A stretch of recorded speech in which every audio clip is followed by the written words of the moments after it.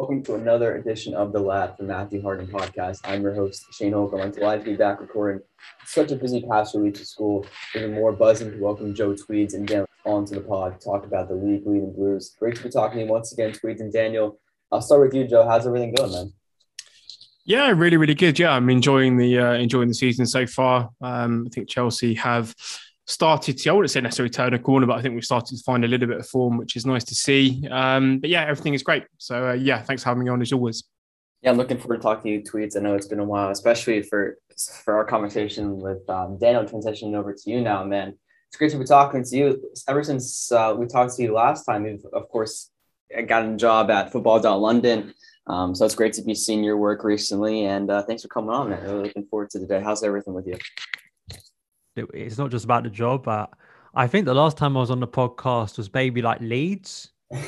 Was it Leeds, the 0-0 last season in March? I mean, yeah, that was even before the Champions League run had kind of properly started. So I mean, typical Chelsea. If you don't speak to someone for 4 months, by the time you catch up with them, almost 3 years worth of content has happened at Chelsea Football Club. So I'm sure there's a lot to catch up on today. Yeah, and I'm sorry, especially to my audience out there, because, I haven't recorded a podcast since the end of August with Jay McIntosh talking about the 1-1 draw against Liverpool. So this is more or less going to be a recap on our first quarter of the season, but we have a lot of great talking points today with two great guests. So, Joe, I'm going to start out with you. Thomas Tuchel, he continues to deliver on his promise to build a team that no one wants to play against. Chelsea sit top of the Premier League table going into the international break at the quarter stage already, which is kind of crazy. And while yesterday's draw versus Burnley was disappointing, it seems like each week this side continues to break down the barriers that separated Blues teams in the recent past, the likes of Manchester City and Liverpool. How impressed have you been thus far with Chelsea's determination and resilience to not let injury play deter them from pulling 3 points out of every match in October, being undefeated during the month? Yeah, I think when we start looking back at this season sort of retrospectively, the first sort of month, maybe 6 weeks, for example, I have a feeling that we have, certainly as a fan base and probably sort of general footballing world as well, has kind of sort of undermined the impact of the international summer, the fact that there has been such a huge amount of football for Chelsea players. And I think Tuchel was actually pretty decent at managing how players have come back. And I'm thinking about someone like Ben Chilwell here, for example, in terms of how he has got his preferred, or, most of his preferred team up and running and back to speed in that capacity. So I think certainly the first sort of maybe couple of games where, people were starting to ask questions, etc. I think in hindsight, maybe those fears or those opinions were possibly a little bit premature when it comes to the robustness with which they were made. I think certainly in the last couple of games, maybe 3, 4, 5 games, for example, the style of football that Tuchel is sort of starting to develop with this squad, I think that is sort of more of the Tuchel kind of ball that we're sort of expecting or hoping to see, both in sort of the short term and the long term as well. So I think, I think the campaign so far has been great, as going into the international break, top of the table. I think without sort of being too presumptive, pretty much there or thereabouts in the Champions League already in terms of qualification. So really, I think it's going about as well as it can do. I know that there were some pretty vocal criticism of the performance yesterday, but again, I think that there is this sort of growing trend, certainly when it comes to sort of online discussion, that Chelsea should win every game 15-0. And if we don't win 15-0, then it's been some sort of tragic performance. We could play that game another 10 times and it could have been 3, 4, 5, 6, 7-0. These sorts of results happen. I mean, the weekend before, Manchester City were consummately beaten by Crystal Palace. Liverpool have dropped points already this season against teams that, from winning positions that they normally wouldn't do. I mean, a lot of teams are decent this season. I think that is something that we as a fan base need to factor in when it comes to sort of the level of overreaction to certain results. I think, again, lots of quote unquote mid-table teams will take points off of the better teams in the league this season because it's so competitive. So, I think just sort of some of the things. I think the campaign so far has been really, really decent, I would say. Obviously, room to improve. I think, again, we're always going to be looking at our ability to finish the chances that we create, and also the quality of chances that we create, continue to improve that. But ultimately, again, with the squad at our disposal, with Tuchel's sort of style of play, going in top of the table, very comfortable in Europe, still in all the cup competitions. I mean, it's going about as well as it can do. And sure, of course, everyone will have the right to be frustrated by Chelsea dropping points. But I think at times, a little bit of perspective is certainly needed. And, again, I maybe question whether we have even seen Tuchel's preferred 11 at full fitness, at full flight this season as well. So I think we've got a lot of room to grow.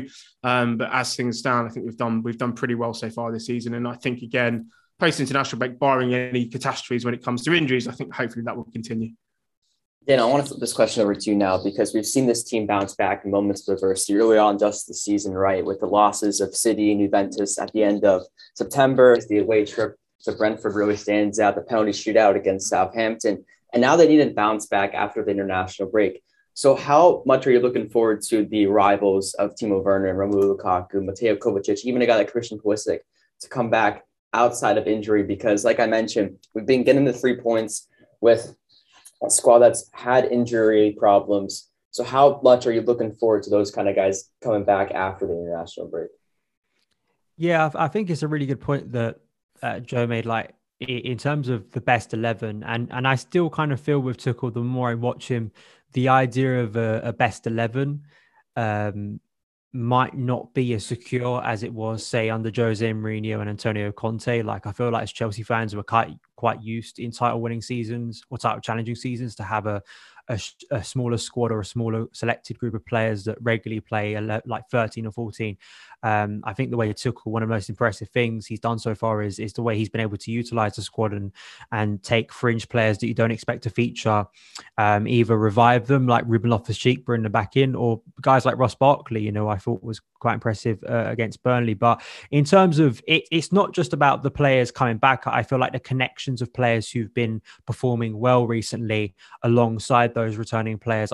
Fundamentally, I look at Reece James, his incredible performances recently creatively. Just that goal we scored against Burnley is exactly the trademark of a goal I want to see Chelsea score more often. And just seeing what Reece is giving to us on that right-hand side, along with Ben Chilwell as well. And to think that I wrote a piece after the game where Reece and Lukaku have only started, I think, 4 games together this season so far.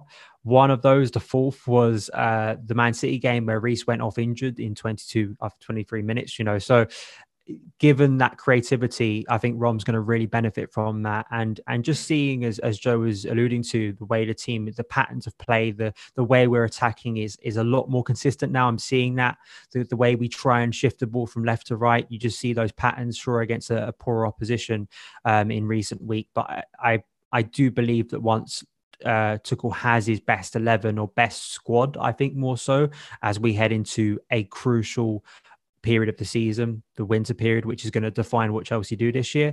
I do feel there's a lot of room for optimism, because I think he's really navigated the start to the season as well as he could have, to be honest. And actually, I don't know if you're looking at my document or not, Daniel, but that transitions into my next topic beautifully, because I want to talk about the harsh reality of Chelsea's record in the past couple of years during the month of December in specific. And even looking at our fixture lists, it's not like the teams are that high of caliber, but it's playing those matches every 3 or 4 days. We have the Champions League end of the group stage, Joe. We have the Premier League. So I want both of you guys to chime in on this, especially this question.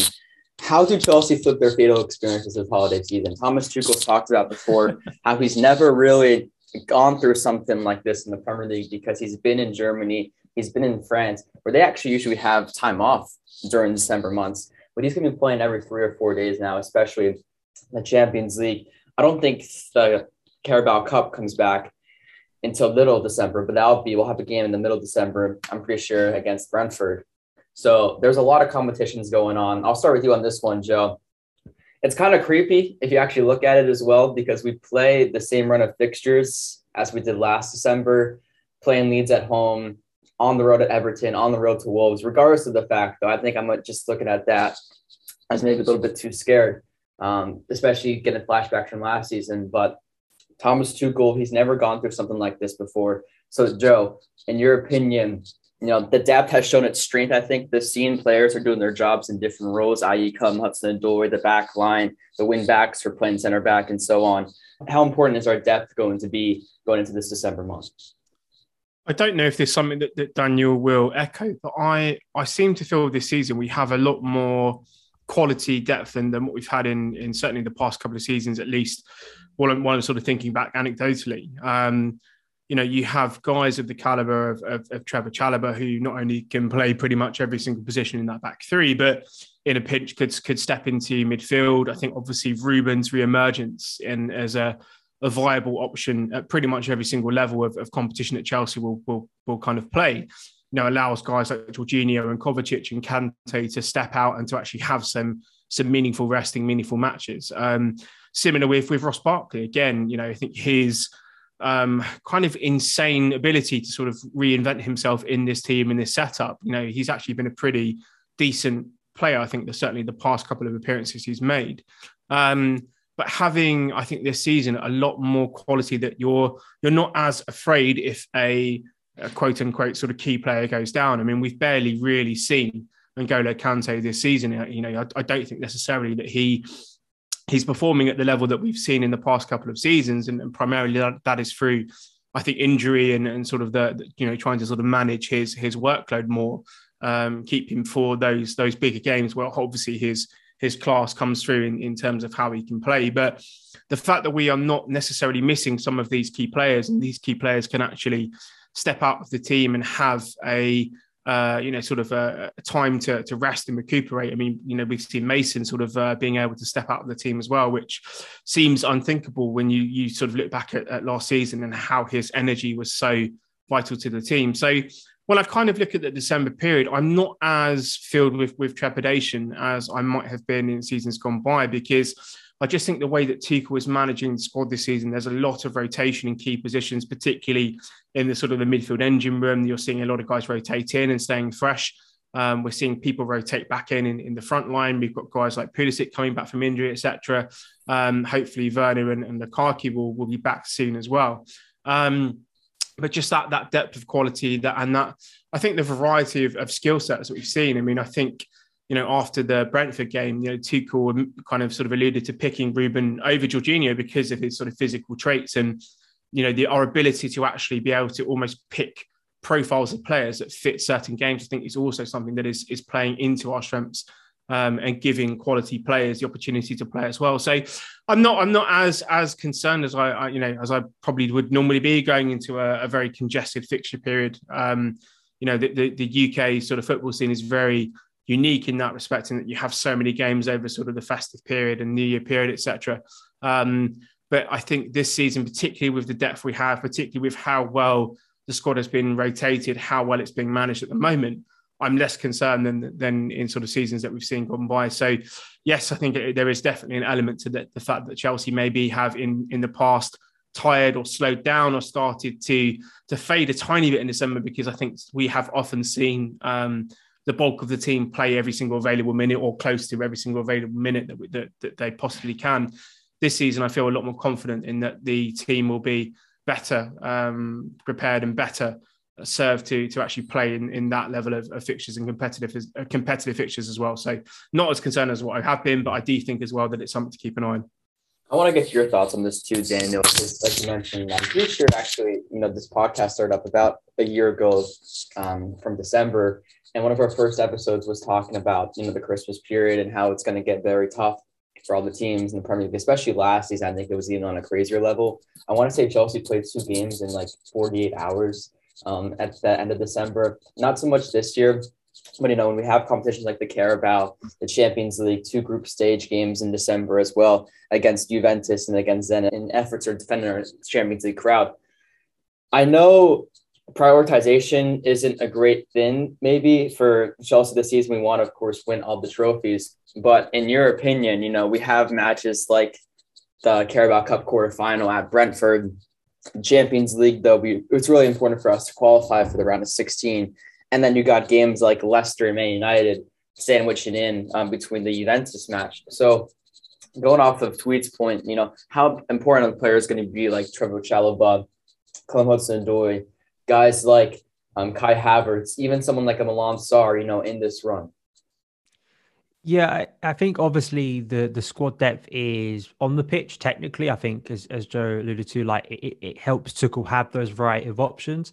I kind of feel as well that maybe away from the pitch, their performances, because most of the time, nearly all of the fringe players who have come in, even someone like Malang Sarr, who had a difficult end to the game against Brentford, but I think generally considering that was his Premier League debut, I think did pretty all right, considering Michael says before the game.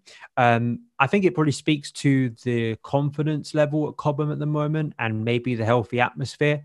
You know, in previous years, if there's only a short number of players that coach, whoever it is, Sarri, Lampard, Jose, wants to use, you know, when he has to call on a fringe player, maybe they don't perform as well in the system because they don't feel as confident or they don't feel as trusted by the coach.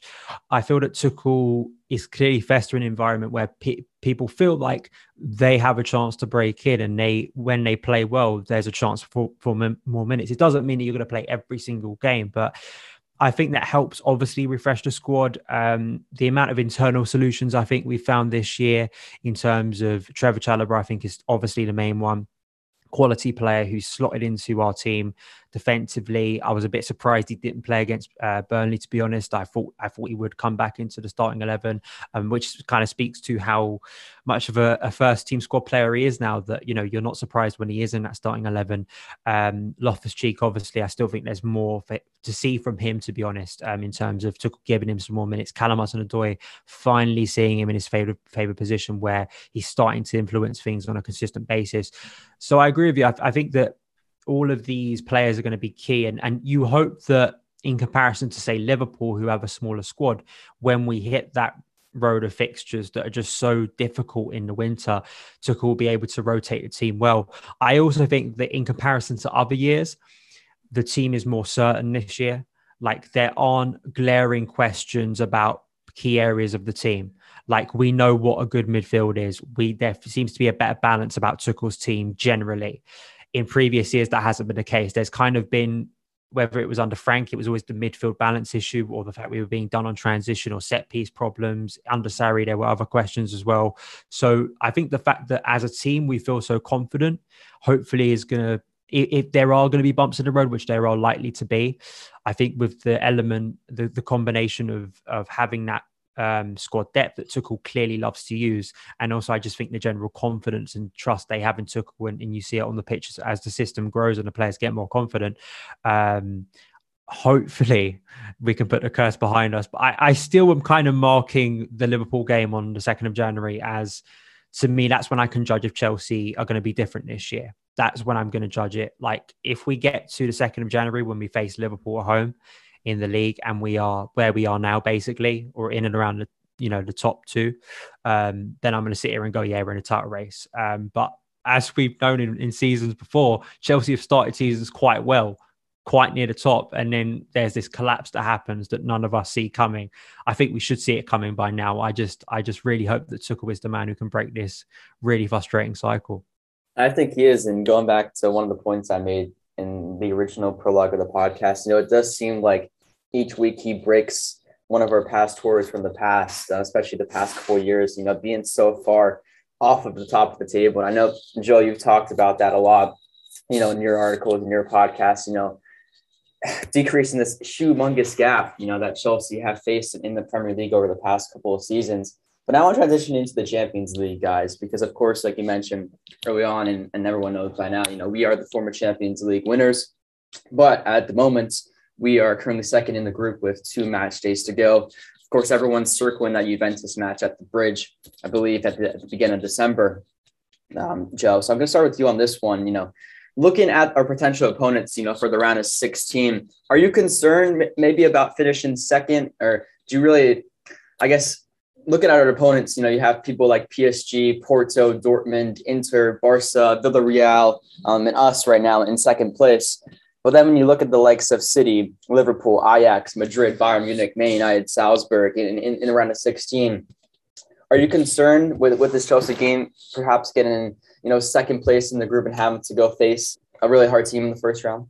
I think looking at Chelsea, certainly this version of Chelsea under Thomas Tuchel, there will be teams who are way more scared and terrified of playing us than we should be of them. I think the style of play that we can enact in Europe, particularly, obviously, we saw, obviously winning the Champions League last season, but the level of performance, the level of control that we can have in European games now. In my head, and again, this could well be famous last words, but Liverpool, City, and probably Bayern Munich are the three that I'm kind of, let's say, slightly concerned about in terms of drawing them, but I don't think that will be until the latter stages. PSG, when I watch them, it just seems like a group of very talented individuals who very rarely make runs off the ball or try to actually do any sort of defensive work. And I think, again, Tuchel would be so incredibly motivated playing them that I think that we would just have the perfect setup and bar them, having the performance of their lives and all the individual quality they have. I do feel quite strongly that Chelsea can beat PSG. So I'm not massively concerned. It's a competition when you have to beat all of the quality teams to win the tournament anyway. So, I'd rather play one of those teams that I mentioned later in the tournament and see kind of where it takes us. But in terms of finishing first or second, I'm not too fast, to be honest. As I said, I think if we have ambitions to be in the final, to win it, those three teams that I mentioned, those are the ones that are going to be the sort of the caliber of opponent that is going to be in the final. And I think everyone else, realistically, if Chelsea play to their potential and they play the kind of football and the kind of style that we've seen be so successful for us in Europe, I don't imagine too many teams will want to play Chelsea. So I think this season, again, it could just be me speaking confidently here, but I do feel that there will be teams who are a lot more concerned about playing Chelsea than we are of them. And I think that probably is the first time in a while that has been the case in the Premier European competition. I think, again, when we've been in the Europa League, we have probably been the team to beat. So, but when it comes to Champions League, I think this is one of the first seasons where we are really probably a team that many will not want to face. So I'm going to take the confident approach there and say that I'm not too concerned until the latter stages, assuming we get there. Yeah, I'm going to just go on a limb right now here and say that Chelsea are probably going to win the group. They should beat Juventus in December, especially looking at their form. And the game in Turin was pretty much a blur. But Daniel, I want to throw this over to you now because I mentioned the likes of the Carabao Cup, but also Chelsea are going to have to go to Dubai for the Club World Cup. We're losing players like Mendy to the African Cup of Nations. So the squad is going to be playing a lot of games, not just internationally, but also domestically. Do you go for competitions like the Carabao Cup headed into the latter parts of the season? In my opinion, I think we should now, just because we are in the quarterfinals, and now you always want to get something, you always want to win something. So what are your thoughts on Tuchel's team, and what are kind of the players that you want to be seeing in these latter stages of the competition? Do you want to continue to see the team sheet that he's been putting out in the Carabao Cup, or do you want to see kind of a change of pace and prioritization of first-team squad Premier League players in these competitions down the latter stages? It's hard to say by the time we get there in terms of Chelsea's form, the fitness of players. At the moment, at least with the players coming back, you kind of feel like Tuchel's going to have a full deck to play with. So then you can kind of prioritize, but Tuchel may get to that stage and he hasn't won a couple of games, or there's so many variables to football. That game, even though it's not that far away on the calendar, there's a lot of football to be played until we get there. But I feel he will go for a stronger team against Brentford, just simply because of the problems Brentford gave to us the last time we went there, and the fact that it meant we had to use penalties in the previous two rounds. I don't think our two performances against Aston Villa and Southampton were especially convincing. And I don't think although there were some fringe players who have taken their opportunities, I feel in those two games, there were some that didn't. So I potentially think Tuchel will see a trophy in sight, like the first trophy of the season. It's interesting, because Jose Mourinho, and I always go back to this, Jose really prioritized the League Cup. He kind of saw it as this massive part of sort of a title winning narrative, or the way you build confidence within the squad. Now, it's not so big within this current group because they won the Champions League, they've won the Super Cup. This squad has already won something. So the idea they need a first trophy to really encourage the rest of them to kind of go, we can do something even bigger. I'm not quite sure is as desperate as it was in sort of 0405, but I do think that, you know, Chelsea, especially with Tuchel now, there is a belief that Chelsea can rack up as many trophies as they can in a short period of time. And that, you know, that constant winning mentality that Tuchel has, that ruthless sense that you feel like Chelsea are getting back to under him. I think he'll look at that and go, against Brentford, we can win that game. It won't be a full strength team. I don't think it will be what we would consider if all of us wrote down our strongest Chelsea 11. I don't think it would be that. You probably still will see Kepa in goal. Maybe a Malang Sarr will be in there. Trevor Chalobah would be in there. Even Sal could be in there, you know, but at the same time, I do expect it to be a little bit stronger just because I think that Tuchel knows that at a club like Chelsea, the pressure, the expectation, when things are going well, I think you really have to capitalize on it. I think you have to enjoy the good times, basically, because as we know how quickly it could turn at this club. So, and as well, with the weird thing about the League Cup is, yeah, once you get past the first two rounds, that's when you take it seriously. But it may create a really difficult fixture pile up for him in the new year, because obviously the Club World Cup being moved back and where the placing of the semi-finals. I mean, I remember Liverpool had to basically field an under 18 side or something against Aston Villa because they were in the Club World Cup. So potentially Chelsea may have to almost forfeit the competition because they have to play the Club World Cup. So Tuchel sort of not benefiting from the Champions League triumph, but yeah, I think he will take it seriously because it's also just a part of the natural confidence of the squad, isn't it? You know, if you keep on winning, especially in the winter period, I think it will probably boost morale throughout the whole squad. How great would it be too? I mean, just going off a limb right here, like to see just like a full Academy 11 in like the Carabao Cup semifinal, even though like it would be probably not the best. We'd probably lose the game. It'd be pretty cool to see that experience. And am I right in saying that the Carabao Cup semifinals are going back to 2 legs? Because I'm pretty sure it was one last year. Okay. Yeah, 2 legs. So it's a 2-leg semifinal. Yeah, in January. I think the first one is the first week of January. Very early January is the first leg, and then I think the second one is usually just before the FA Cup 4th round, I want to say, like in the last week of January. So how that's going to shape up with the Club World Cup, I've got no idea. Yeah. I think, too, going forward, like for the finals in February, I'm assuming at the latter stages of February. And I love your point about building this, like using this competition in the past as a confidence booster going forward to win the title. And Joe, I want to transition to you now because we've seen already 3 pretty static games in that competition, especially, but players have stepped up across the points of the season in all of our competitions. So I want to transition into one of my favorite talking points from today, and that's for you, Joe. How many or which players for you have impressed the most this season that you perhaps weren't expecting to? Oof, that's a big question. I'll start with one in particular. I think Reece James at the moment is on the way to being one of the best players in the world in his position. And that may seem quite hyperbolic to people, but defensively, I think he's improved massively this season. Thinking back to the Newcastle game, I think his awareness of when to use his physicality, his ability to recover, etc.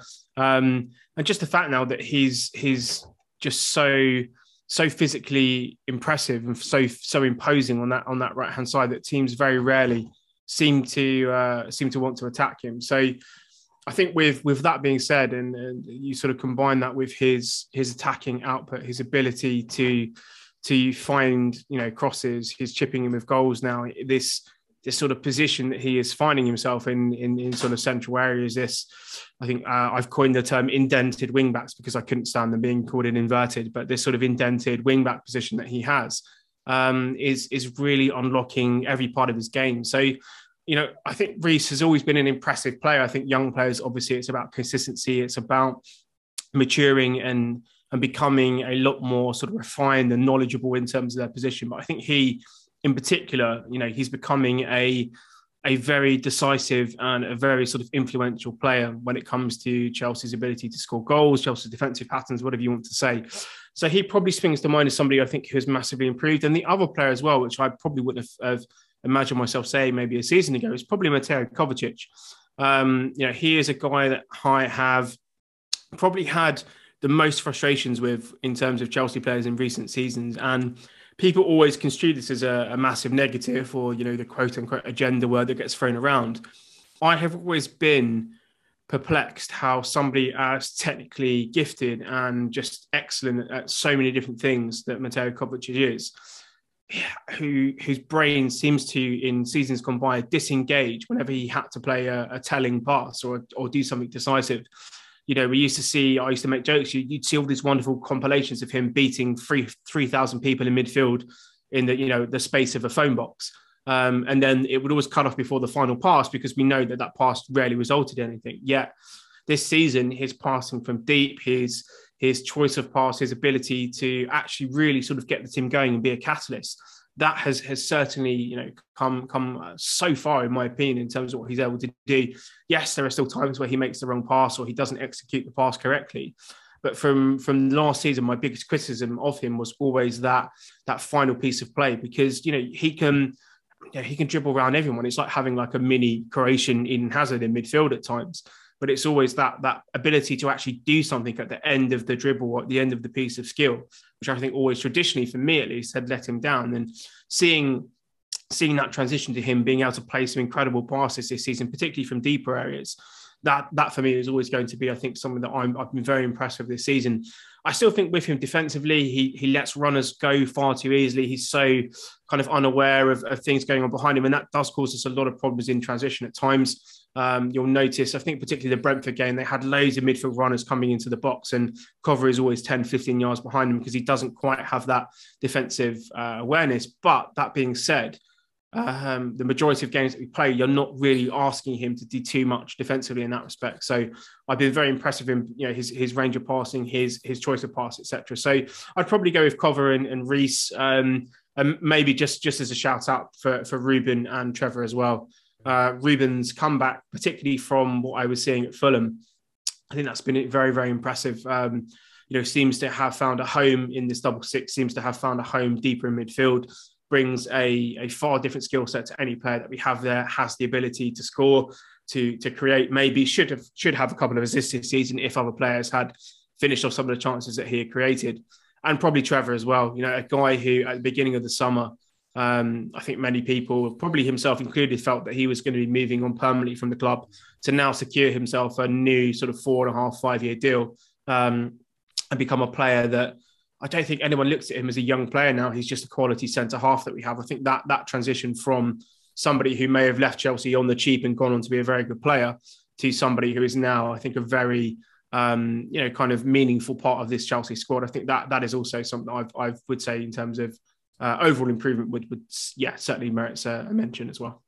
I think we should all, as Chelsea fans, personally thank you for continuing to shout Trevor Chalobah's name throughout the summer, because I know listening to most of your podcasts and reading some of your newsletters, you know, you're really shouting for the player, especially in his last season in France. He had a great season, specifically in a back three, and that's kind of where we all opened our eyes to. And I know, Daniel, you've spoken so highly about Trevor in the past couple of months. Daniel, I want to flip it to you on the other side of things, though. Some players have looked isolated this season. It's not been a secret. So, according to you, who have those players been?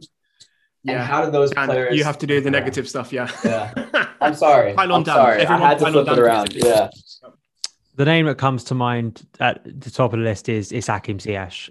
And it's such a shame because he had such a good preseason. I mean, along with Trevor Chalobah, who had a strong preseason, I was there for the Tottenham game just before the season kicked off. And I thought, just seeing him live, I thought he just looked so more energetic, his pressing, his movement. I felt that, you know, there was a sense that maybe Ziyech, I think the problem with Ziyech is that I kind of feel like he's the victim of the change in coaching this year. The more and more I watch him, and this is not to excuse some of poor performances from him, I just feel that he doesn't fit the system under Tuchel anymore. I don't think there's a role for him in the team. Maybe I'm being a little bit too kind to Ziyech there and taking a lot of responsibility off his shoulders, because there have been performances and games where I feel like Ziyech should have really done a lot more with his performances. But he looks out of kilter with the rest of the team at times. I feel like he doesn't link up well with players like Kai Havertz when those two are in the team. I feel like they cancel each other out, to be honest. I don't think they're a good combination, especially, with Kai playing as the 9 in recent weeks and Ziyech playing off the right. I'd say, Ziyech, his level of performance since that Super Cup has really been poor, in my opinion. I still have a lot of frustrations about Timo Werner.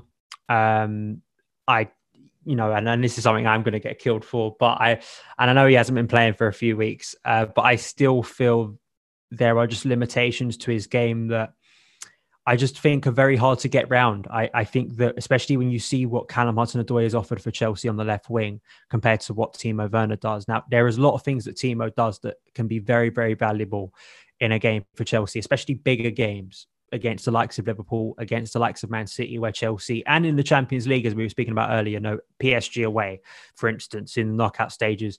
That's a game where Tuchel is quite clearly going to do the same thing of sitting back, looking to play on transition. That's what you have Timo Werner for. He's a transition player. But I still feel he's a guy that he had that really good performance and encouraging performance against Southampton. Yeah. And I kind of felt like, Rom and Timo, there was something there. I kind of, there was a moment where Werner missed a chance before he scored the winner, where him and Lukaku really linked up well. And I think it got forgotten after the game. But it showed you, okay, that's how that front two could actually work in the future. And then they played again with each other against Brentford, and it just didn't work. And I know that short sample size, I know, but I still feel like Werner, there are still parts to his game that I just think limit Chelsea a lot of the time. And I still kind of have my doubts if he's ever going to turn into a player worthy of the fee and kind of hype we had for him when we bought him in the summer of 2020. And that's kind of my general frustration. Like, even him returning after the international break, I don't think he gets into this starting 11 at the moment. I just don't. I don't think Chelsea look as good and as fluid on the ball. I think the way Callum on that left, which is where Timo would be taking the place, Callum he's able to dictate things a lot more. He has a wider skill set to get out of tight areas. And yeah, that's Timo's. I know, as I say, people throw stats at me in terms of the goal involvements Timo has been in and all of that, which is absolutely fair. And of course, he works incredibly hard, and he's got his speed is his greatest asset. I just still question whether he's going to be an amazing player, like a really influential player, especially with others performing well.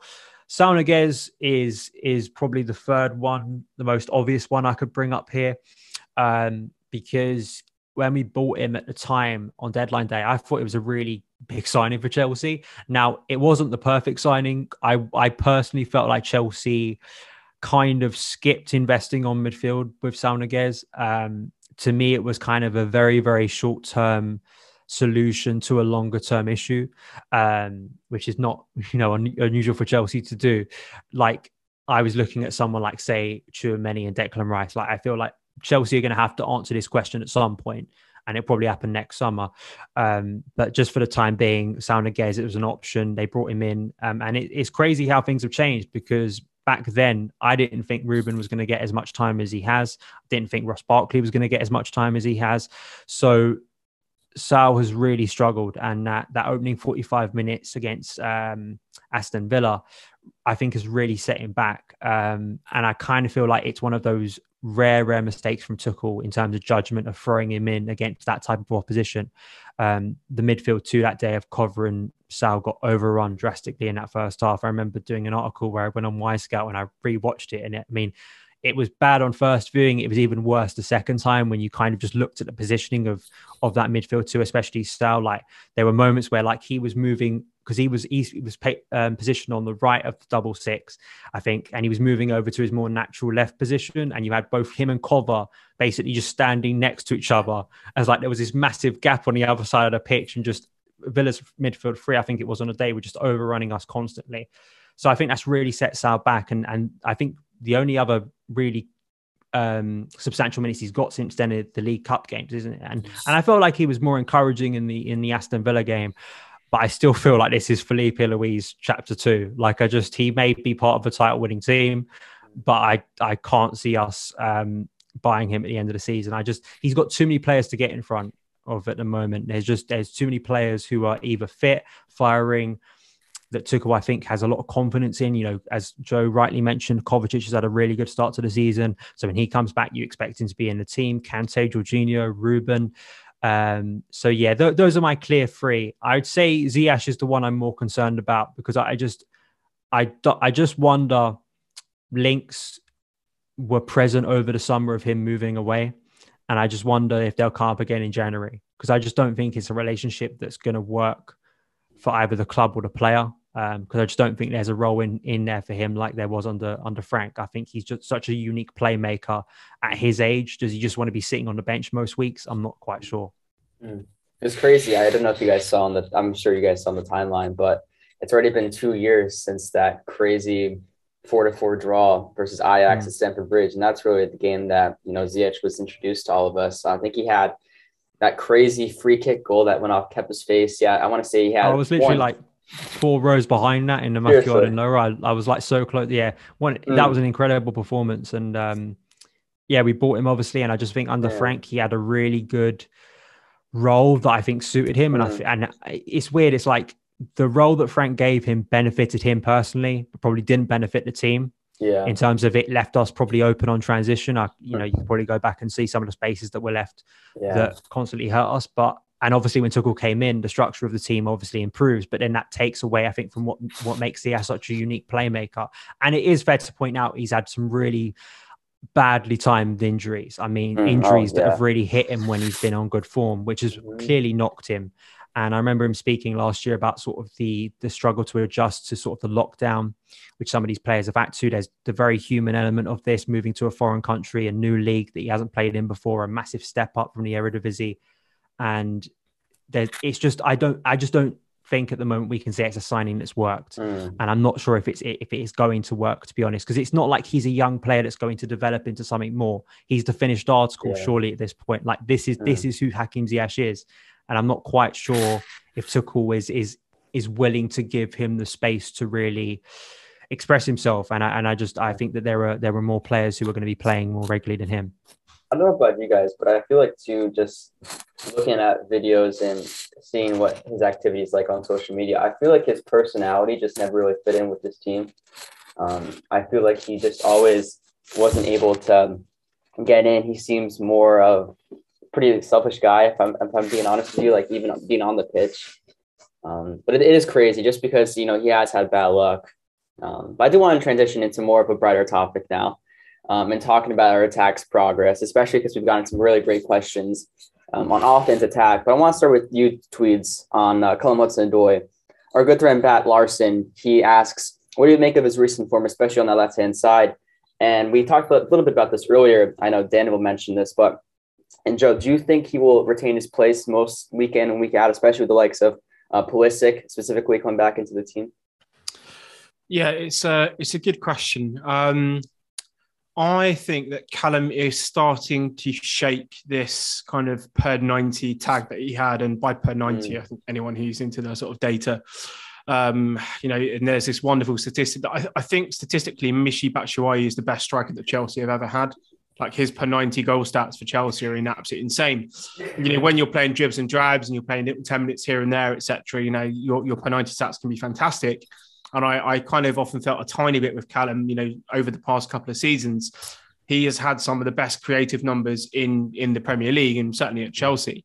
And whether that has always been something that I've seen in terms of the eye test when I've watched him, I've always been a tiny bit dubious about that. But I would say certainly the last couple of games, we're starting to see him be, I think, more influential. I think he's starting to become a lot more decisive in the team.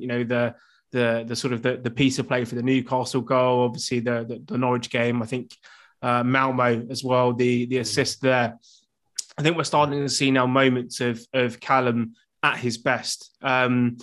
I think for him to remain in the team, I think it's going to be all down to him personally. I still see at times a reticence from him to attack his fullback or wingback, whoever it might be. And sometimes it's the safer option of coming back inside or playing a safer pass.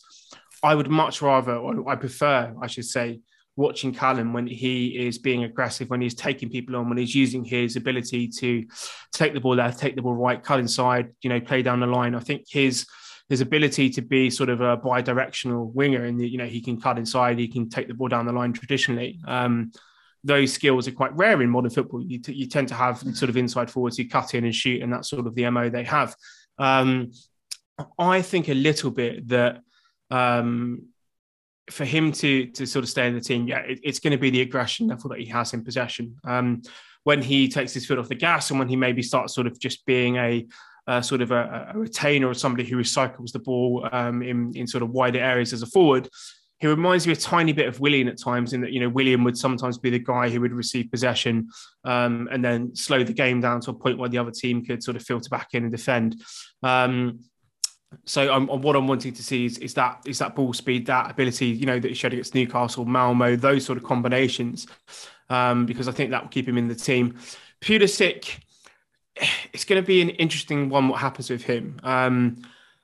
His injury record, and the fact that he needs, in my opinion at least, multiple games sort of back to back to get up to speed. I don't know whether this Chelsea side can carry somebody in that nature. So I think he may have to, at least for the time being. It might be League Cup, it might be the odd start here and there. But I think he has to sort of build himself back up, both physically and I think also in terms of the rhythm that this team are finding at the moment. So I'm not sure if Callum is at least in my eyes under threat from Christian in terms of starting at the moment. If he continues to play the way he has done, I think Christian will be filtered back into the team. What I don't want to do is rush him back as usual, and then he breaks down, and then he's out for another 2-3 months. I'm kind of hoping now that Pulisic can string a couple of games together, that we can get some football out of him, because even as an option from the bench, he gives you something positive, he gives you something different as well. So, but yeah, I'm interested to see really what happens, and of course, the question will be certainly going forward, when Lukaku is back fit, when Timo Werner is back fit, when Mason is shaking this sort of cold that he has off, and the wisdom teeth and whatever else it might be that's going on with him. What is the front three that helps Chelsea play the most fluid and the most efficient style of football? I don't necessarily know the answer to that question at this point in time. I have my personal preferences, but I'm curious as to what that might look like for Thomas Tuchel, because we've seen, Timo is somebody who tends to play quite often. I think Lukaku is, you're not going to rest a £100 million centre forward. Havertz was a 60, 70, 80 million pound player. Mason Mount's crucial to the team. Callum has been very effective. Christian is a 50, 60 million pound player. There are lots of pieces to fit in. I think it's going to be a question of trying to find the right balance. But as I say, I'm not entirely sure what that best balance is at the moment. But for Callum's sake and for Christian's sake, I think that those are two different sort of ends of the spectrum. Callum has to keep playing, keep delivering. Christian has to, in my opinion, get himself fit, get himself physically capable of playing regularly.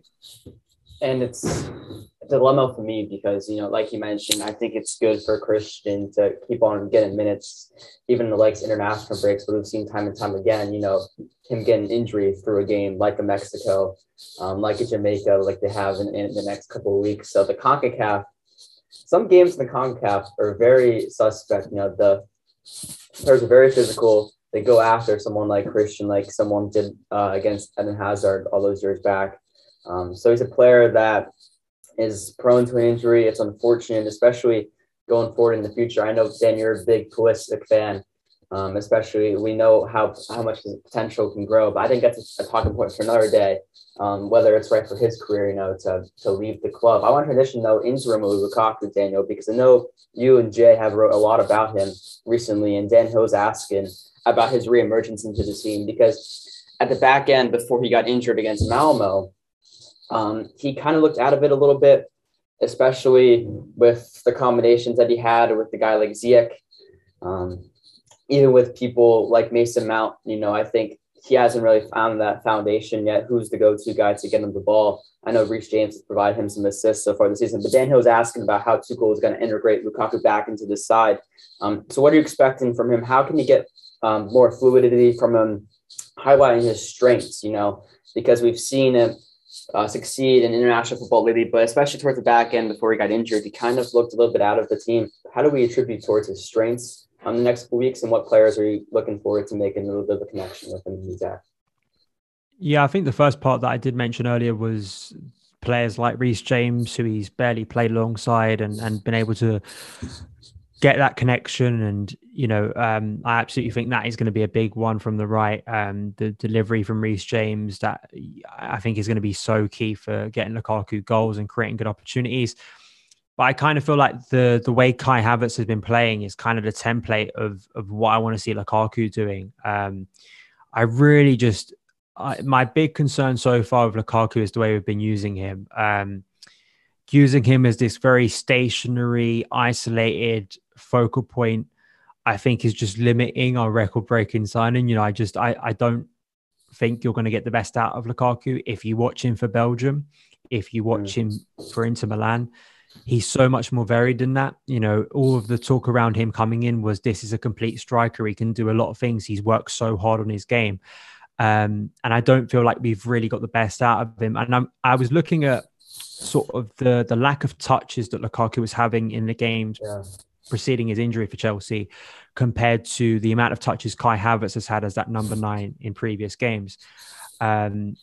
And sure, you can label it as like the opposition, the fact that Chelsea have been dominant in these games in possession. But, Lukaku's last Premier League game before his injury, he had 19 touches, which was the lowest he's had for Chelsea so far. Compare that to Havertz, who's been regularly getting over sort of like, I was analysing yesterday, like sort of over 50 touches. And, touches aren't everything. Obviously, if a player's just touching the ball a number of times and aren't really influencing things, obviously those stats can be deceptive. But I just think that it shows a level of involvement. And I think the freedom Kai has as that number 9 to float in and out, to go out to the wing potentially, is something that Lukaku can do. And I don't think it's a problem with Lukaku's form. I think it's a problem with the way we're playing him. That's kind of my belief at the moment. Watching him play for Belgium against France, yes, international football is very different, but that overall performance, that the way he was from literally the start, he was running down the wing for Belgium when De Bruyne and Hazard were kind of playing would sometimes go into that central position. I just don't know why Chelsea can't do that. If you're playing with Havertz or Hudson-Odoi, it was interesting against Burnley, the average positions, it was kind of like Hudson-Odoi looked like he was playing alongside Kai Havertz as a front 2, kind of had Ross Barkley playing as a number 10, kind of behind him rather than a conventional sort of front 3. I want to see Lukaku more involved, and I think that's what he wants him to, as himself as a player. Conte, if you listen to some of the quotes recently from his time at Inter, there's so much more to his game. He's a great creator as well. Like the relationship he forms with Lautaro Martinez, it's only one game, but if anyone wants to go back and watch like the height of Lukaku in recent years, it's that performance against AC Milan last season, where he sets up a goal for Lautaro Martinez with a ball that Kevin De Bruyne would be proud of, like a cross, just a wonderful cross that Reece James would be proud of as well. And then, of course, you see the goal-scoring prowess and the physical strength and the speed of Lukaku's game in the second half with that finish against Donnarumma. So I want to see that. I think it's a combination of the personnel that Lukaku is going to have alongside him that I think are going to make better opportunities for him. But I also think it's Tuchel being able to unleash Rom a little bit more, allow him to go out to the wing, allow him to be a little bit more freer. Because if he just stands at, like, as harsh as this sounds, like, if we just wanted a focal point, then why did we sell Olivier Giroud? Like, if Tuchel just wanted a focal point, and all these quotes about we need to like play up to Lukaku and he's got to have his back to goal, he can do that. We know that's part of his skill set, but it's not his only skill set. And I think if we just keep on doing that, I think you're probably going to see the same issues that we saw preceding his injury, which I hope isn't the case, because we're going to need him to really hit form when he gets back from injury. Yeah, I think too, watching him during international breaks, his threat and his prowess, I think he's got a lot better with running with the ball in the past couple of years, especially with the likes of Inter and how he was used. And I think you saw a connection with someone like Mason Mount in games like the Arsenal away, Reece James, even a guy like Mateo Kovacic, right? We talked a lot about him on this podcast, with probably the pass of the season, goal of the season so far against Aston Villa. So, of course, everyone wants him to succeed. I think coming back to it'd be nonsensical to say that even though we've been getting results, we're a better team without him, because that's just not true. And I think really when he comes back into the side, we'll show, especially, I'm really excited to see a guy like Christian Pulisic next to Lukaku. And that might just because I'm American, but I really think that they two can hopefully make a good connection going forward. Joe, I want to transition into one of our last talking points of the podcast, because it would be silly to not have a conversation about the best academy in the world, dominating world football in all the professional leagues. And so, especially Gilly, which, first of all, it's a great Twitter handle name, has a question on how many Cobham graduates will be in the squad next season, especially looking forward to, under 21s, guys that have graduated the academy. No names. I'm not going to say any names, but could come back to the club next summer. So first of all, I want to talk a little bit about, before we get to Gilly's question, just how impressed have you been about Cobham, and how happy and how proud have you been with our academy dominating world football recently, not just for Chelsea, but for other teams? Yeah, it's a bit crazy, to put it plainly. I think for many, many years, and probably since I've really been sort of doing football on the internet, you could say, so maybe the past 10 years or so, I often would run into conversations with people telling me quite, fastidiously in many cases that Chelsea's academy were not good enough, otherwise they would be playing. And, that was sort of a recurring theme that, Chelsea, if they were good enough, they'll play. None of them have done anything, et cetera, et cetera. And it's just like, okay, fair, that's all well and good. Now that they're getting opportunities, and not just at Chelsea, I think we're starting to see really the quality that maybe has been there for an extended period of time. And, you look at the fact that we maybe have produced 3 international standard, right backs alone in the past sort of 3 years or whatever it might be, with Tarek Lamptey and Tino Livramento obviously doing very well.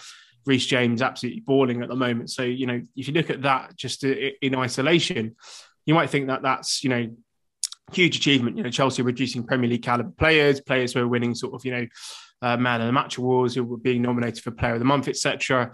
But then you sort of go on to someone like Conor Gallagher, who is probably, again, if you remove the Chelsea association, he is somebody that other teams will be looking to buy in January and the summer. He, to me, looks like the archetypal Jurgen Klopp central midfielder. He is box to box. He is hustle bustle. He wins tackles. He scores goals. He gets assists. He has that level of energy that you want. He can counter press. He can defend. He puts his body in the way.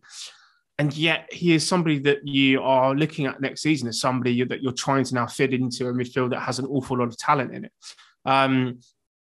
And then, even slightly further afield, you have somebody like Levi Colwill, who, as an 18-year-old playing as a centre-half in the Championship, I think I read somewhere that he's the 7th youngest player in the league. And, centre-half is a position where typically, you look at somebody like Thiago Silva or players, Terry, for example, the last couple of years of his career, the more you play, the better you seem to get in terms of positioning and just generally your kind of feel for the position. It's kind of the converse of, you often get a lot of very young, exciting attackers because there's a lot less tactical things to do. There's maybe less awareness in terms of, being asked to play in that particular position.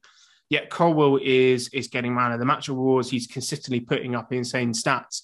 And in terms of how he's taken to playing in the team, I follow a news reporter. I think actually Daniel might know him, Stephen Chicken. I think he also works for Reach as well. He was absolutely raving about his involvement, when Huddersfield had him in the team, how well they did compared without, his ability on the ball, defensively, etc. And of course, he's certainly not the finished article. You wouldn't expect an 18-year-old to be the finished article. But given that he is 18, he's currently starting pretty much week in, week out when he's fit for Huddersfield in the Championship. He's shown the kind of quality, ability. He has this weird blend of being 6'3", 4" with the technique that he has. In 3 years' time, he's going to be 21 and he's going to have arguably 3 years of top level experience under his belt. I'd be amazed if he isn't a Chelsea centre half in a couple of seasons' time. He's left footed. He's got that nice balance. He can play in a 3. He can play in a 4. So, there are just so many examples of academy players just going and doing, incredible things. And, even looking at Italy, Tomori's playing exceptional for AC Milan. Tammy, I think, scored and had an assist today for Roma. There are players who are doing just insane things all around the Europe, it seems, at the moment. So I think from Chelsea's perspective, it will be kind of trying to evaluate how you fit some of these guys into your future planning. And, one of my long-term bugbears at Chelsea is that necessarily our long-term view is the end of the season rather than maybe sort of 2-3 seasons time. It's not a of you that allows you to really construct a squad where you can start bringing guys in. But I'm looking at sort of the way it is at the moment. If somehow they manage to get Rudiger to renew his contract in 2-3 years' time at the end of that potential deal, Colwill comes in as a 21-year-old player who has, as I said, maybe 2-3 seasons of top flight football under his belt. Rudiger's in his 30s. You get maybe that natural transition period. So I'm looking at things like that, and certainly someone like Gallagher as well, who I think Tuchel will. Well, he's already spoken about him at length. I love that quotation about him where he, said he could phone him at 4 a.m. and he'd be ready to get up and press and kick people and all that sort of stuff that you want. But it's going to be a question of how you try and fit these guys in, because as much as it's about Cobham, it's about young players and players who get the club and come through the club, etc.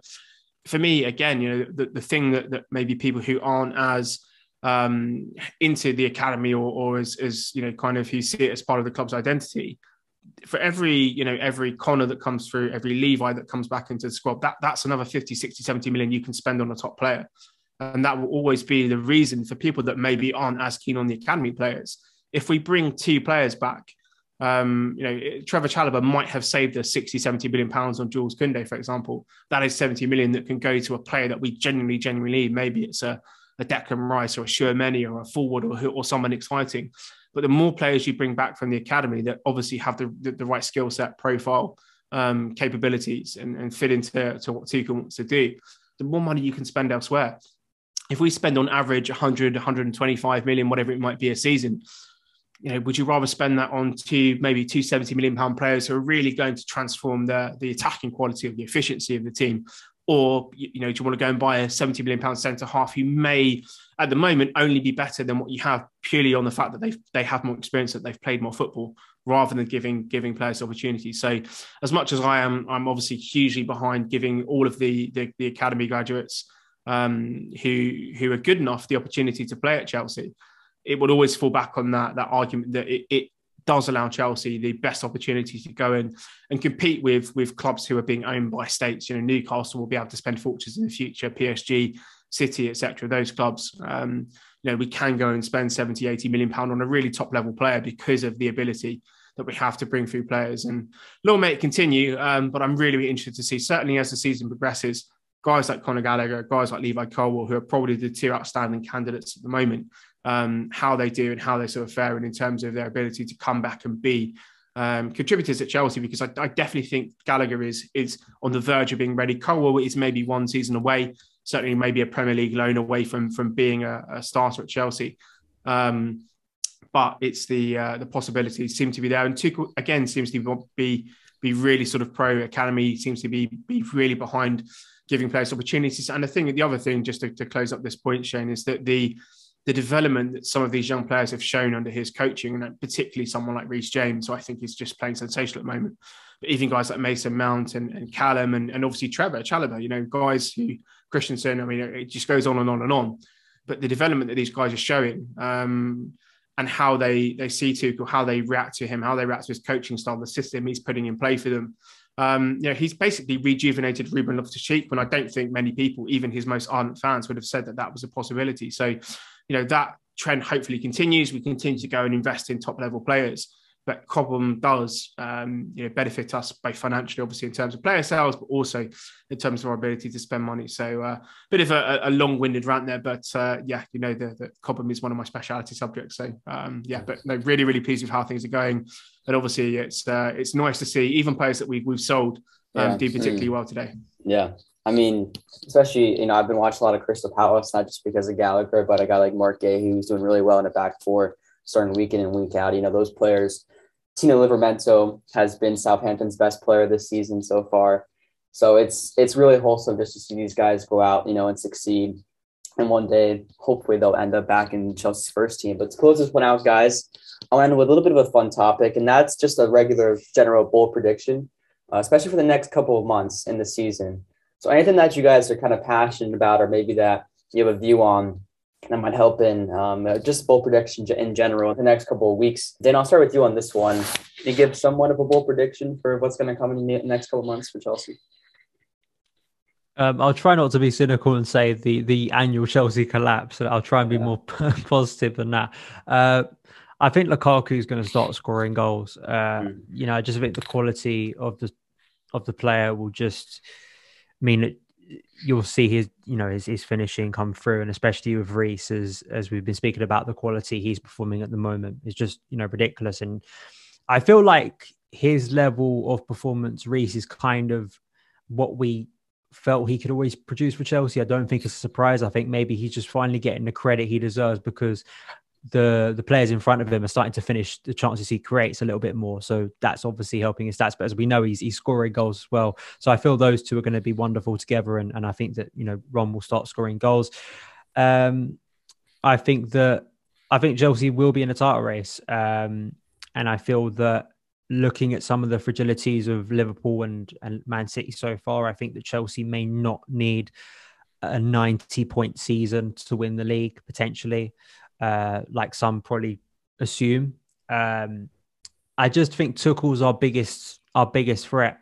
I think having him, what he's done in such a short space of time, I think is probably the biggest sign Chelsea have made in some time. And I think that's what gives us all confidence at the moment at Chelsea that he's going to do something special with us. So I'll say those two things. I think Lukaku scoring goals and Chelsea being top of the league come the new year. Because I think that's probably the most upbeat I can be, and hopefully Lukaku puts Ole Gunnar Solskjaer out of a job at the end of this month. That's kind of what I'm Well, I'll tell you what, I think it wouldn't be surprising for me, and it'd be typical Chelsea to have a rejuvenated Manchester United side from the 28th of November. You just know it's going to happen before then, because United, they could get kicked out of the Champions League still. I know that kind of sounds crazy, but they still could.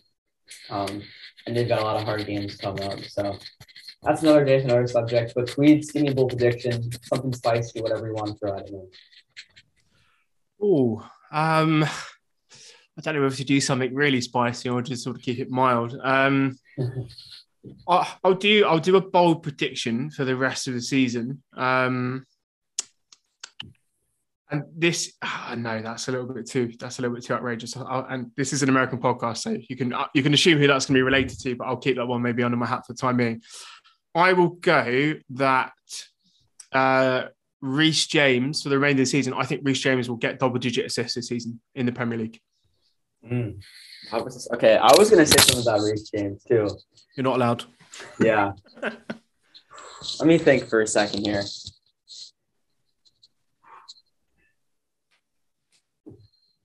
Okay, I have mine. I think Mason Mount will score over 15 Premier League goals this season. Ooh. Yeah. Okay. I think especially his threat going forward now, and I wanted to mention him on this podcast especially, and I wanted to give him a lot of praise just because of how vital he is to this team. And I think going forward, he has an eye on goal, especially from outside the box, which is great to see. And that hat-trick against Norwich will probably help my stat-wise going forward in the season, but I'll take it. I'm going to go with Mason Mount to have more than 15 goals this season. It might be a stretch, but I think he can get there, especially if he keeps on combining with the likes of Lukaku. I think a lot of teams are going to be drafted someone like that, and Mount can really get forward and in behind to score some more goals. So we have Chelsea might not have to have 90 points to win the title. Reece James is going to lead the league in assists, so I think it's probably going to happen. Honestly, Joe, I don't even think I think he's destined for that in the next couple of years. Honestly, to make that title his. And I'm going to go Mason Mount more than 15 goals this season in Prem. It's going to be a stretch, but I think he can do it, especially with his eye on goal and with the likes of Hudson-Odoi, Lukaku, and Reece James supplying him. So once again, guys, I want to thank you. Before I leave you, though, I have to ask you guys where my audience can find you guys content-wise, because you guys are doing a lot of great things right now for the Chelsea community, especially. So first of all, thank you guys for coming on the podcast. I'll start off with you, Daniel. Where can my listeners find your work on Football.London, but also some of the other content you're doing right now? For the Chelsea, because you've been some really great things. Once again, thanks for coming on, man. Really good to talk to you. Yeah, great to be back. Hopefully the gap between the next episode isn't as long. Because hopefully break is coming up, so that's nice for me. Well, hopefully the omen is by the time I'm on the podcast again, Chelsea will have another European Cup. So that's kind of, if we can keep that trend going, that'd be pretty nice to add a third star. In terms of content at the moment, basic things, YouTube channel, Son of Chelsea, with my work with Football London. I think the easiest place to find everything I do is just my Twitter account at Son of Chelsea. There are links to all of my written work for Football London. And as well, we've just started a YouTube channel, the Carefree Chelsea YouTube channel, where there's going to be a lot of content going up there as well. So that's kind of the bulk of my work at the moment, writing a lot of articles with the team over there. So that's basically where I think at Son of Chelsea is where people can find all my work. Well, thank you. I mean, Dano, it's great to talk to you. I know we saw each other in the space a couple weeks, so hopefully we'll be able to interact more in the next couple of weeks, especially because, like I said, school is taking a little bit of a less turn right now, so it's not moving as fast for me, which is always nice. And Chelsea are a great distraction from the real world, and it's awesome to do that. Especially, it's great to see your progress. I think for me, it's so awesome to see great things happen to great people. And I know you've really helped me out starting my broadcasting career, especially gaining confidence, behind a microphone. So I just want to attribute that to you and tell you just how great of a job you're doing so far. And I hope you continue that in the future. And now I'm going to hand over to you, Tweeds, because you got a lot going on as well. Where can my listeners find you on social media, but also your content recently? Yeah, no, I'd echo that of Dan. He's, I think certainly for me, even before the Football London stuff, was probably my favourite YouTuber. I know that's bad because a lot of them follow me, so I'll actually hopefully Nini or Jan or others don't actually listen, but I used to like Dan's videos were always good quality, and actually they weren't massively reactionary, which I always kind of appreciated as well. In terms of my stuff, obviously London is Blue is the main place you can find me these days in terms of podcasts. Kings Road series on there. The last one I did, which again, probably I will post again around January, was with an agent friend of mine, going through the whole transfer market in detail, how everything works from an agent perspective and from a player perspective. So for anyone who's interested in transfers or how they really genuinely work, that was a pretty good listen. And recently, I think this week, Yaz and I, so Yaz McLean, my co-host of the Tinkerman podcast, we released our, I think it was third episode of that. So we had a massive review of the games, and I think there was some really good conversation on that as well. It's where the famous indented wingbacks have been born. We were fed up with inverted and other weird names, so it's where the indented wingbacks have come from. If you're a man of culture, that podcast is for you. But as I say, same with Dan. Most of my stuff, pretty much all it will be on Joe Tweedy on social. So follow me on there. And for the listeners out there, the things I love about the content that Joe puts out there, you can listen to these kind of episodes anytime this season. You can go back and listen to any of those Tinkerman episodes, because all of them, especially this recent one, I really love to listen to. So keep up the great work, Joe, as always. Audience, I'm not going to make any promises for the next couple of weeks. A lot of things could go away. Set expectations. The nice thing is, though, school, only 2 more weeks for the fall term, and then we come back for the winter term. Then we have a winter break for 3 weeks. So that's really when the season gets started. I'm really hoping to have produced a lot more content over the holiday season, especially this year, because I'll be away from school, which I'm really looking forward to. Hopefully I'll be able to record more podcasts. I know I'm going to be talking to Miz and RJ probably 48 hours after this podcast gets released. So look out for that one as well. We're going to talk a little bit more about the topics we talked about today and some different things going forward for Chelsea. Specific, I think, to the Premier League and the Champions League. We're going to talk a lot about the Champions League, especially because those guys are really knowledgeable about other clubs in Europe as well. They're really passionate about that sort of thing. So I'm really looking forward to that episode, especially. Like I said, holiday season for me hopefully will be a lot of fun in talking about Chelsea, especially. Hopefully we'll stay at the top of the table. Fingers crossed in this next international break. Pulisic, don't get injured, please. Yes, please don't. Yeah, please. You can find me on Twitter, @ShaneHolcomb13. Right now, I'm just retweeting a lot of things just because I'm in school. I'll be in a class and I'll be retweeting things, but I don't really have time for the platform, especially with my thoughts and schoolwork. But I'm hoping to be getting better on that, prioritizing and manage my time a little bit better. So I'm looking forward to getting back on Twitter, sharing a little bit more of my thoughts, especially on Chelsea, and recording in the future with these awesome guests like Daniel and Joe. So once again, thank you guys if you made it this far. Thank you. I hope you enjoyed the episode with Daniel and Joe, the two of the best guys out there in the Chelsea community. I wanted to thank you guys once again for coming on the podcast. You can find us on Instagram at Laugh for Matthew Harden Podcast, especially if you don't have time to listen to the full hour episode. I'm going to try to chunk this down into 2 or 3 minutes because we had a lot of great moments today. And that's what the content word is really all about now, sharing those moments. So thank you once again, guys, for coming on the podcast. You guys can find us on Instagram at Laugh for Matthew Harden Podcast. Until next time, Chelsea fans, I'm Shane Holcomb alongside Daniel Childs and Joe Tweedy, and up the Chelsea.